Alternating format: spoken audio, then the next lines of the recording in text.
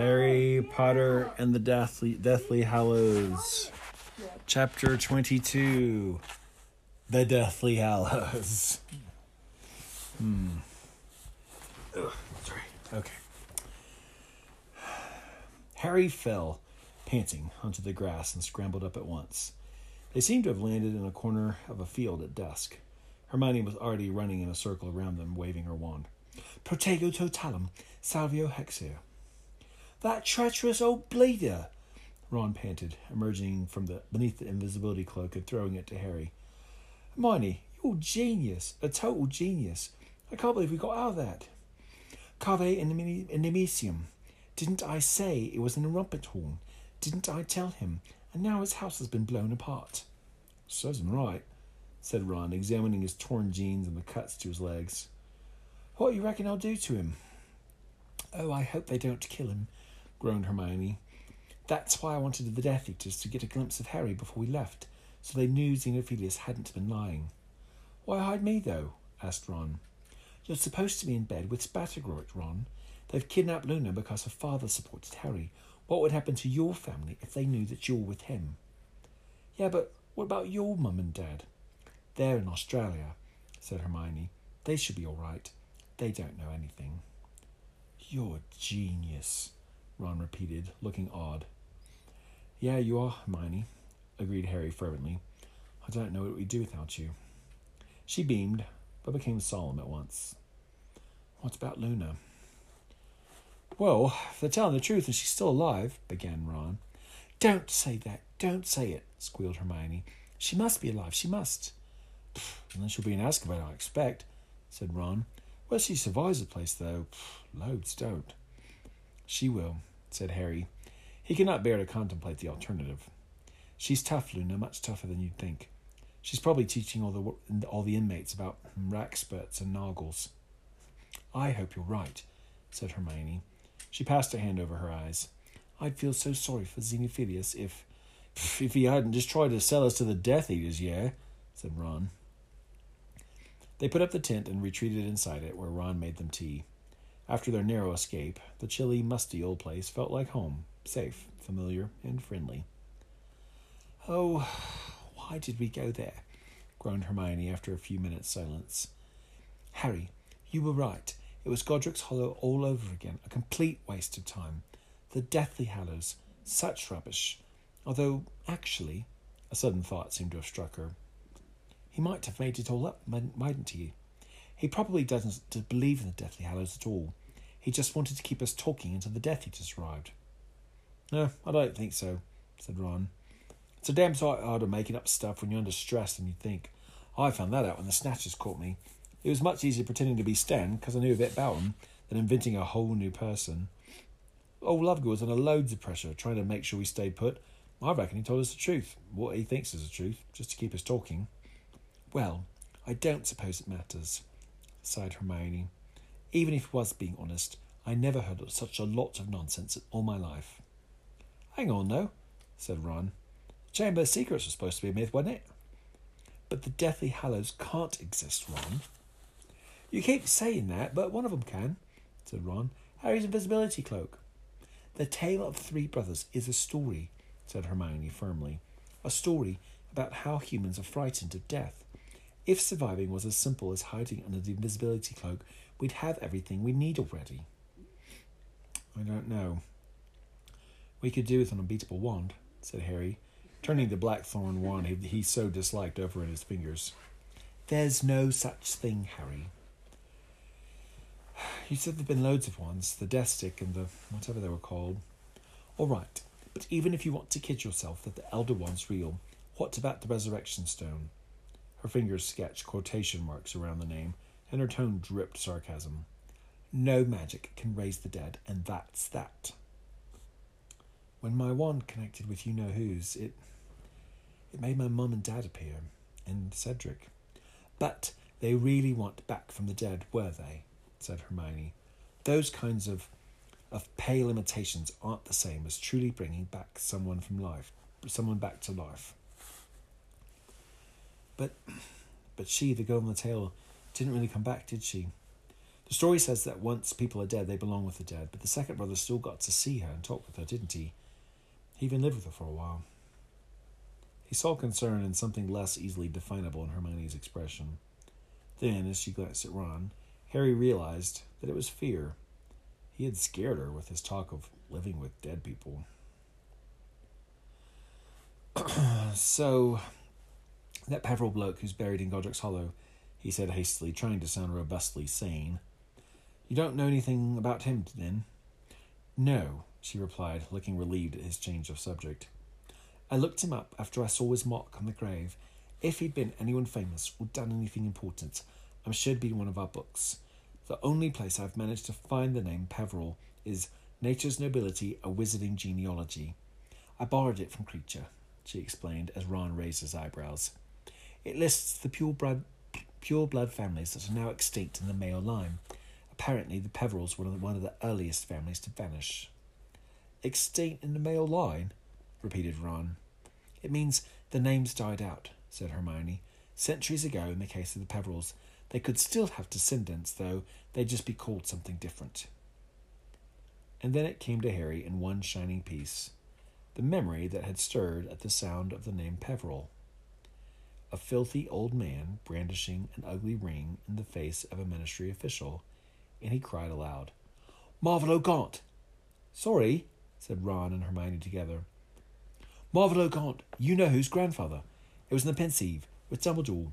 Marvolo Gaunt said he was descended from the Peverils. Ron and Hermione looked bewildered.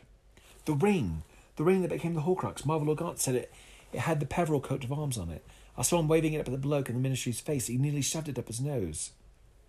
The Peveril coat of arms, said Hermione sharply. Could you see what it looked like? Not really, said Harry, trying to remember. There was nothing fancy on there, as far as I could see. Maybe a few scratches. All I ever saw really close up was after it had been cracked open. Harry saw Hermione's comprehension in the sudden widening of her eyes.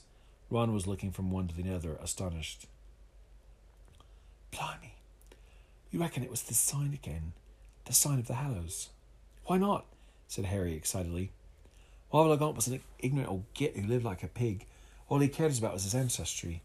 If that ring had been passed down through the centuries, he might not have really known what it really was. There were no books in that house, and trust me, he really wasn't the type to read fairy tales to his kids. He'd have loved to think the scratches on the stone were a coat of arms because, as far as he was concerned, having pure blood made you practically royal. Yes, and that's all very interesting, said Hermione cautiously. But, Harry, if you're thinking what I think that you'll think, well, why not? Why not? Said Harry, abandoning caution. It was a stone, wasn't it? He looked at Ron for support. What if it was the resurrection stone? Ron's mouth fell open. Blimey, but would it still work if Dumbledore broke? Work? Ron, it never worked. There's no such thing as a resurrection stone. Hermione leapt to her feet, looking exasperated and angry. Harry, you're trying to fit everything into that Hallows story. Fit everything in, he repeated. Hermione, it fits on its own accord. I know the sign of the Deathly Hallows was on that stone. Gaunt said he was descended from the Peverils. A minute ago, you told us you never saw the mark on the stone properly. Where you reckon the ring is now? Ron asked Harry. What did Dumbledore do with it after he broke it open? But Harry's imagination was racing ahead, far beyond Ron and Hermione's. 3 objects, or Hallows, which, if united, will make the possessor master of death. Master, conqueror, vanquisher. The last enemy that shall be destroyed is death. And he saw himself, possessor of the Hallows, facing Voldemort, whose Horcruxes were no match. Neither can live while the other survives. Was this the answer? Hallows versus Horcruxes? Was there a way, after all, to ensure that he was the one who triumphed? If he was the master of the Deathly Hallows, would he be safe? Harry? But he scarcely heard Hermione. He had pulled out his invisibility cloak and was running it through his fingers. The cloth supple as water, light as air. He had never seen anything to equal it in his nearly 7 years in the wizarding world. The cloak was exactly what Xenophilius had described. A cloak that really and truly renders the wearer completely invisible, and endures eternally, giving constant and impenetrable concealment no matter what spells are cast at it. Then, with a gasp, he remembered. Dumbledore had my cloak the night my parents died. His voice shook and he could feel the colour in his face, but he didn't care. My mum told Sirius Dumbledore borrowed the cloak. This is why. He wanted to examine it because he thought it was the third Hallow. Ignatius Peveril's buried in Godric's Hollow. Harry was walking blindly around the tent, feeling as though great new vistas of truth were opening all around him. He's my ancestor. I'm descended from the third brother. It all makes sense. He felt armed in certainty in his belief in the Hallows, as if the mere idea of possessing them was giving him protection, and he felt joyous as he turned back to the other two. Harry, said Hermione again, but he was busy undoing the pouch around his neck, his fingers shaking hard. Read it, he told her, pushing his mother's letter into her hand. Read it. Dumbledore had the cloak, Hermione. Why else would he want it? He didn't need a cloak. He could perform a disillusionment charm so powerful that he made himself completely invisible without one. Something fell to the floor and rolled, glittering, under a chair. He had dislodged the snitch when he pulled out the letter.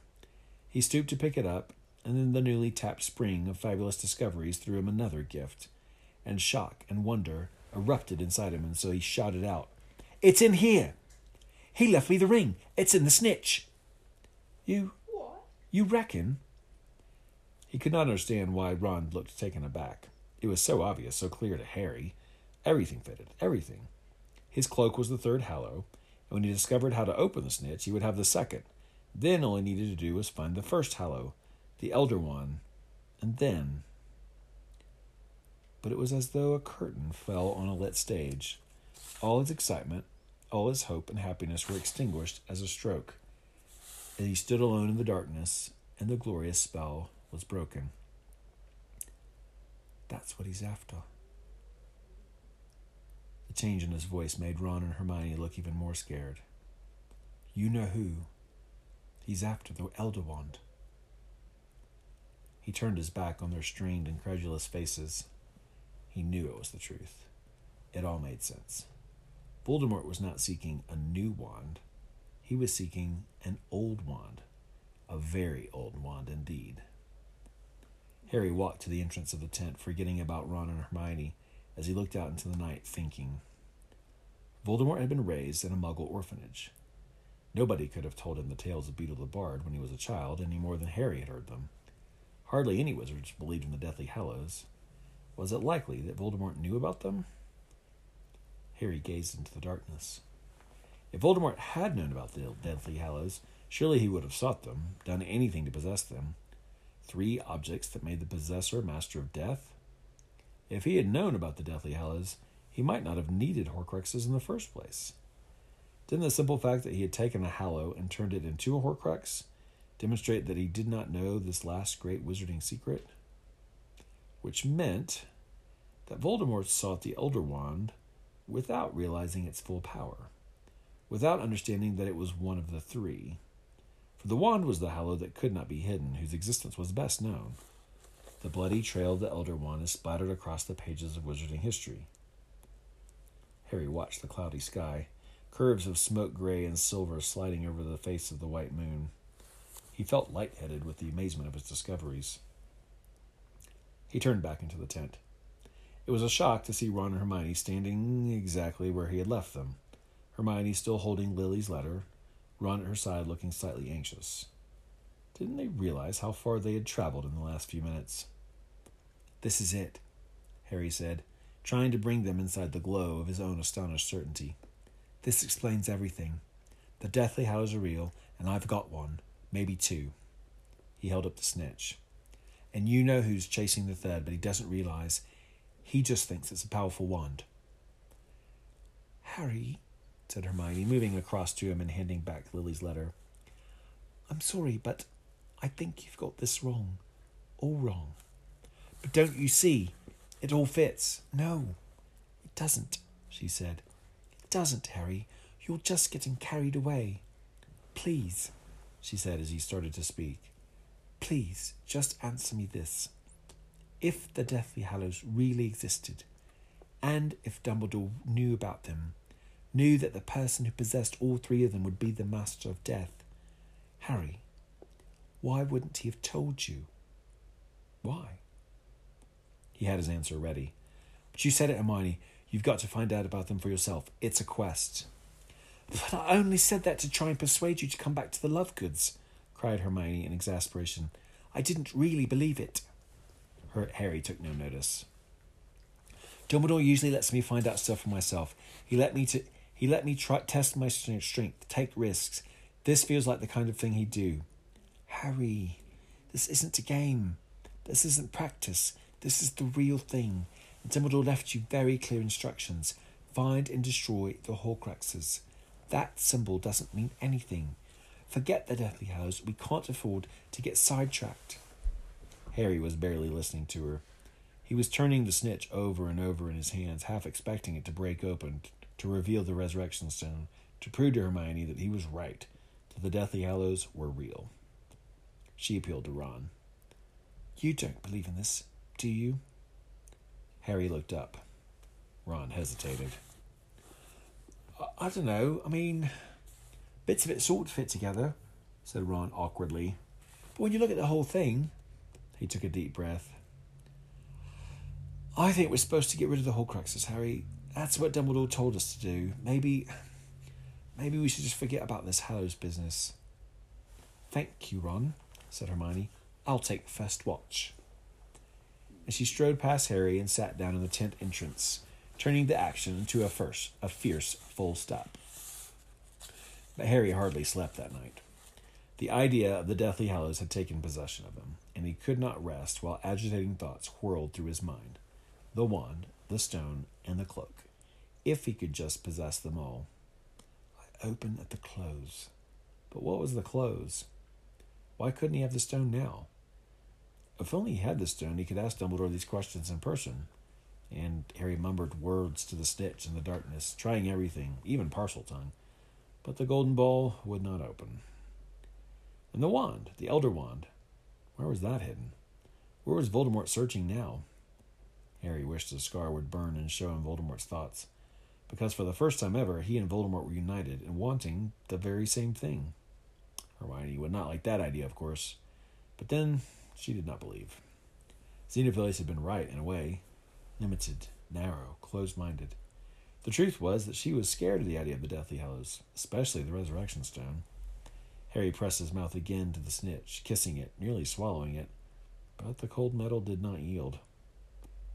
It was nearly dawn when he remembered Luna, alone in a cell in Azkaban, surrounded by Dementors, and suddenly he felt ashamed of himself. He had forgotten all about her in his feverish contemplation of the Hallows. If only they could rescue her. But Dementors in those numbers would be virtually unassailable. Now that he'd come to think about it, he had not yet tried casting a Patronus with the Blackthorn wand. He must try that in the morning. If there was only a way of getting a better wand. And the desire for the Elder Wand, the Death Stick, unbeatable, invincible, swallowed him once more. They packed up the tent the next morning and moved on through a dreary shower of rain. The downpour pursued them to the coast, where they pitched the tent that night and persisted through the whole week, through sodden landscapes through which Harry found bleak and depressing. He could think only of the Deathly Hallows. It was as though a flame had been lit inside him that nothing, not Hermione's flat disbelief, nor Ron's persistent doubts, could extinguish.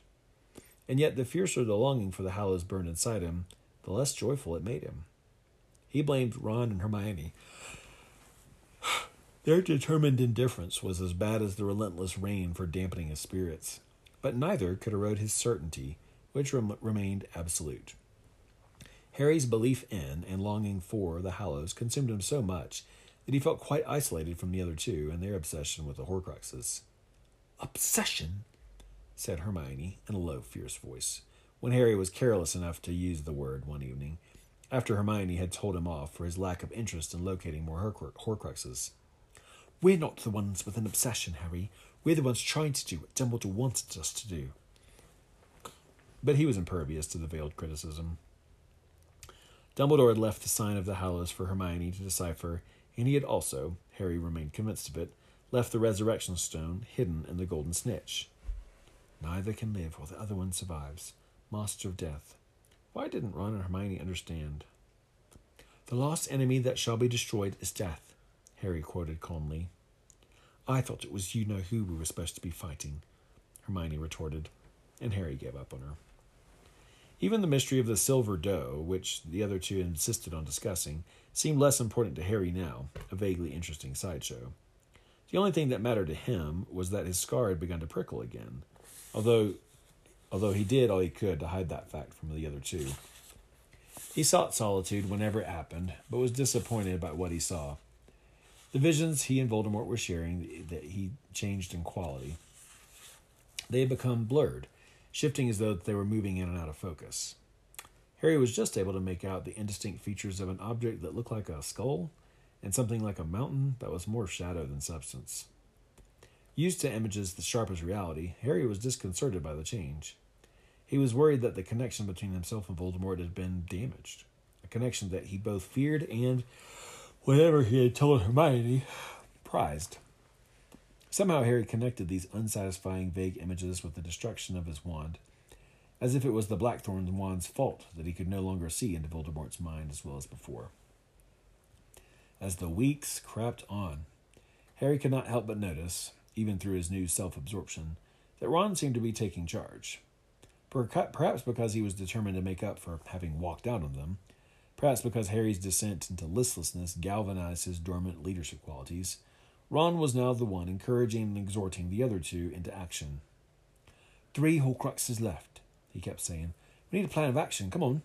Where haven't we looked? Let's go through it again. The orphanage, Diagon Alley, Hogwarts, the Riddle House, Borgin and Burke's, Albania, every place they knew Tom Riddle had ever lived or worked, visited, or murdered in. Ron and Hermione raked over them again, Harry joining in only to stop Hermione from pestering him.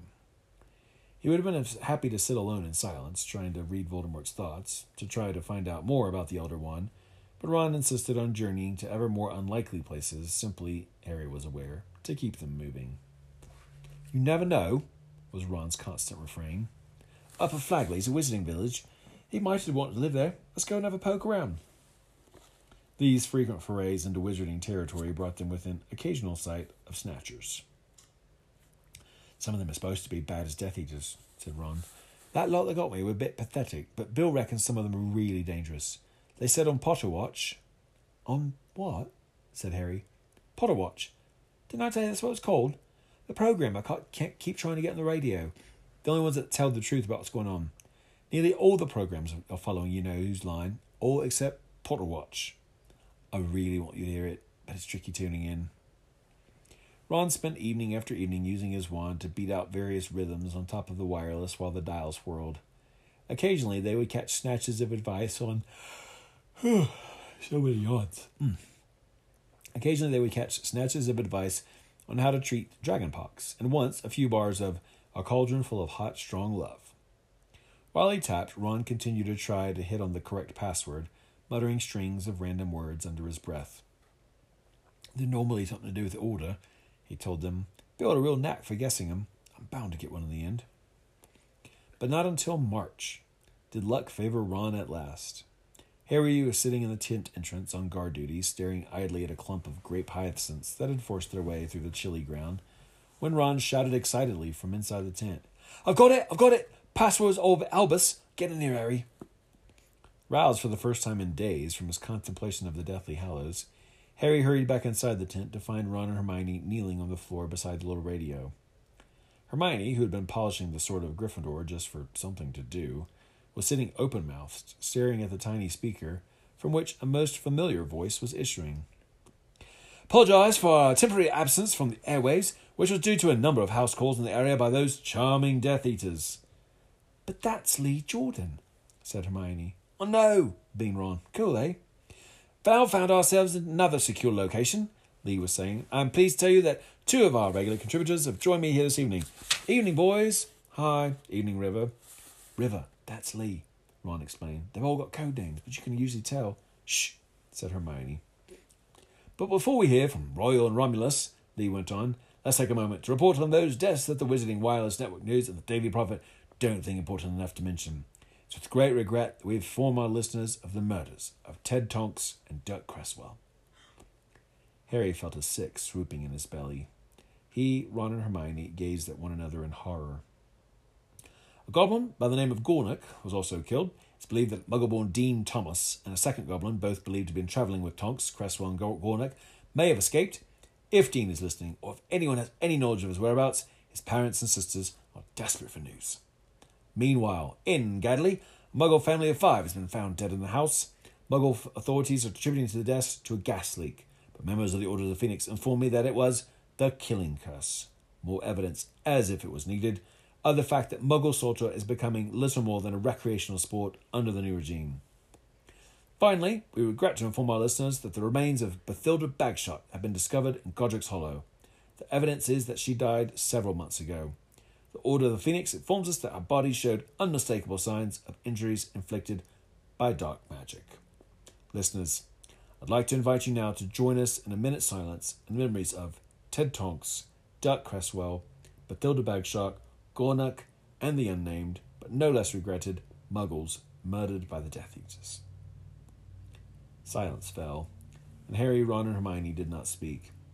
Half of Harry yearned to hear more. Half of him was afraid of what might come next. It was the first time that he had felt fully connected to the outside world in a long time. "Thank you," said Lee's voice. "Now we turn to regular contributor Royal for an update on how the new wizarding order is affecting the Muggle world." "Thanks, River," said an unmistakable voice, deep, measured, and reassuring. "Kingsley!" burst out Ron. "We know," said Hermione, hushing. "Muggles remain ignorant of the source of their suffering as they continue to sustain heavy casualties," said Kingsley. "However, we continue to hear truly inspirational stories of wizards and witches risking their own safety to protect Muggles' friends and neighbours, often without Muggles' knowledge. I'd like to appeal to all our listeners to emulate their example, perhaps by casting a protective charm over any Muggle dwellings in your street. Many lives could be saved if such simple measures are taken." "And what would you say, Royal, to those listeners who reply that in these dangerous times it should be wizards first?" asked Lee. "I'd say that it is one short step from wizards first to purebloods first and then to Death Eaters," replied Kingsley. "We are all human, aren't we? Every human life is worth the same and worth saving." "Excellently put, Royal. And you've got my vote for Minister of Magic if we ever get out of this mess," said Lee. "And now, over to Romulus for a popular feature, Pals of Potter." "Thanks, River," said another very familiar voice. Ron started to speak, but Hermione forestalled him in a whisper. "We know it's Lupin." "Romulus, do you maintain, as you have every time you've appeared on our program, that Harry Potter is still alive?" "I do," said Lupin firmly. "There is no doubt at all in my mind that his death would be proclaimed as widely as possible by the Death Eaters if that had happened, because it would strike a deadly blow at the morale of those resisting the new regime. The boy who lived remains a symbol for everything we are fighting. The triumph of good, power of innocence, the need to keep resisting." A mixture of gratitude and shame welled up in Harry. Had Lupin forgiven him, then, for the terrible things he had said when they last met? "And what would you say to Harry if you knew he was listening, Romulus?" "I'd tell him we're all with him in spirit," said Lupin, then hesitated slightly. "And I'd tell him to follow his instincts, which are good, and nearly always right." Harry looked at Hermione, whose eyes were full of tears. "Nearly always right," she repeated. "Oh, didn't I tell you?" said Ron in surprise. "Bill told me Lupin's living with Tonks again. Apparently she's getting pretty big, too." "And our usual update of those friends of Harry Potter's who are suffering for their allegiance," Lee was saying. "Well, as regular listeners will know, several of the more outspoken supporters of Harry Potter have now been imprisoned, including Xenophilius Lovegood, erstwhile editor of the Quibbler," said Lupin. "Well, at least he's still alive," muttered Ron. "And we've also heard within the last few hours that Rubeus Hagrid," all three of them gasped, and so nearly missed the rest of the sentence, "well-known gamekeeper of Hogwarts School, has narrowly escaped arrest within the grounds of Hogwarts, where he's rumoured to have hosted a Support Harry Potter party in his house. However, Hagrid was not taken into custody, and, as we believe, on the run. I suppose it helps when escaping from Death Eaters if you've got a 16-foot high half-brother?" asked Lee. "It would tend to give you an edge," agreed Lupin gravely. May I just add that while we here at Potterwatch applaud Hagrid's spirit, we would urge even the most devoted of Harry's supporters against following Hagrid's lead. Support Harry Potter parties are unwise in the present climate. Indeed they are, Romulus, said Lee. So we suggest that you continue to show your devotion to the men with the lightning scar by listening to Potterwatch. And now let's move to news concerning the wizard who's proving just as elusive as Harry Potter. We like to refer to him as Chief Death Eater, and he'd like to give his views on some of the more insane rumours circulating about him. I'd like to introduce you to a new correspondent, Rodent. Rodent? Said yet another familiar voice. No. And Harry, Ron, and Hermione cried out together. Fred! No, is it George? It's Fred, I think, said Ron, leaning in closer, as whichever twin it was. I'm not being Rodent. No way, I told you I wanted to be Rapier. Oh, all right then, Rapier. Could you please give us your take on the various stories we've been hearing about the Chief Death Eaters? Yes, River, I can, said Fred.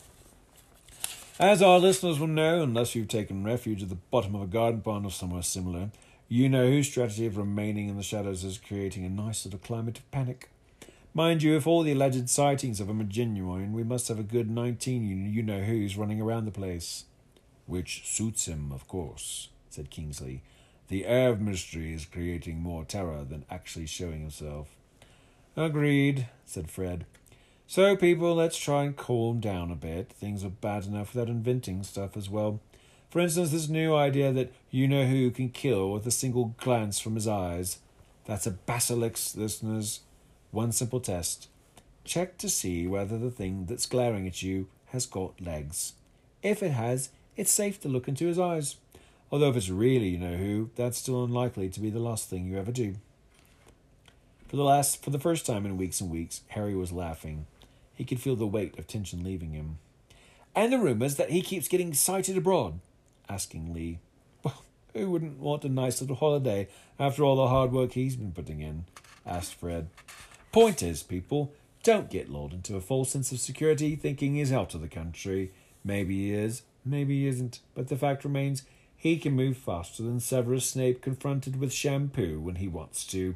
So don't count on him being a long way away if you're planning on taking any risks. I never thought I'd hear myself say it, but safety first. Thank you very much for those wise words, Rapier, said Lee. Listeners, that brings us to the end of another Potter Watch. We don't know when it'll be possible to broadcast again, but you can be sure we'll be back. Keep trilling those dials. The next password will be Mad-Eye.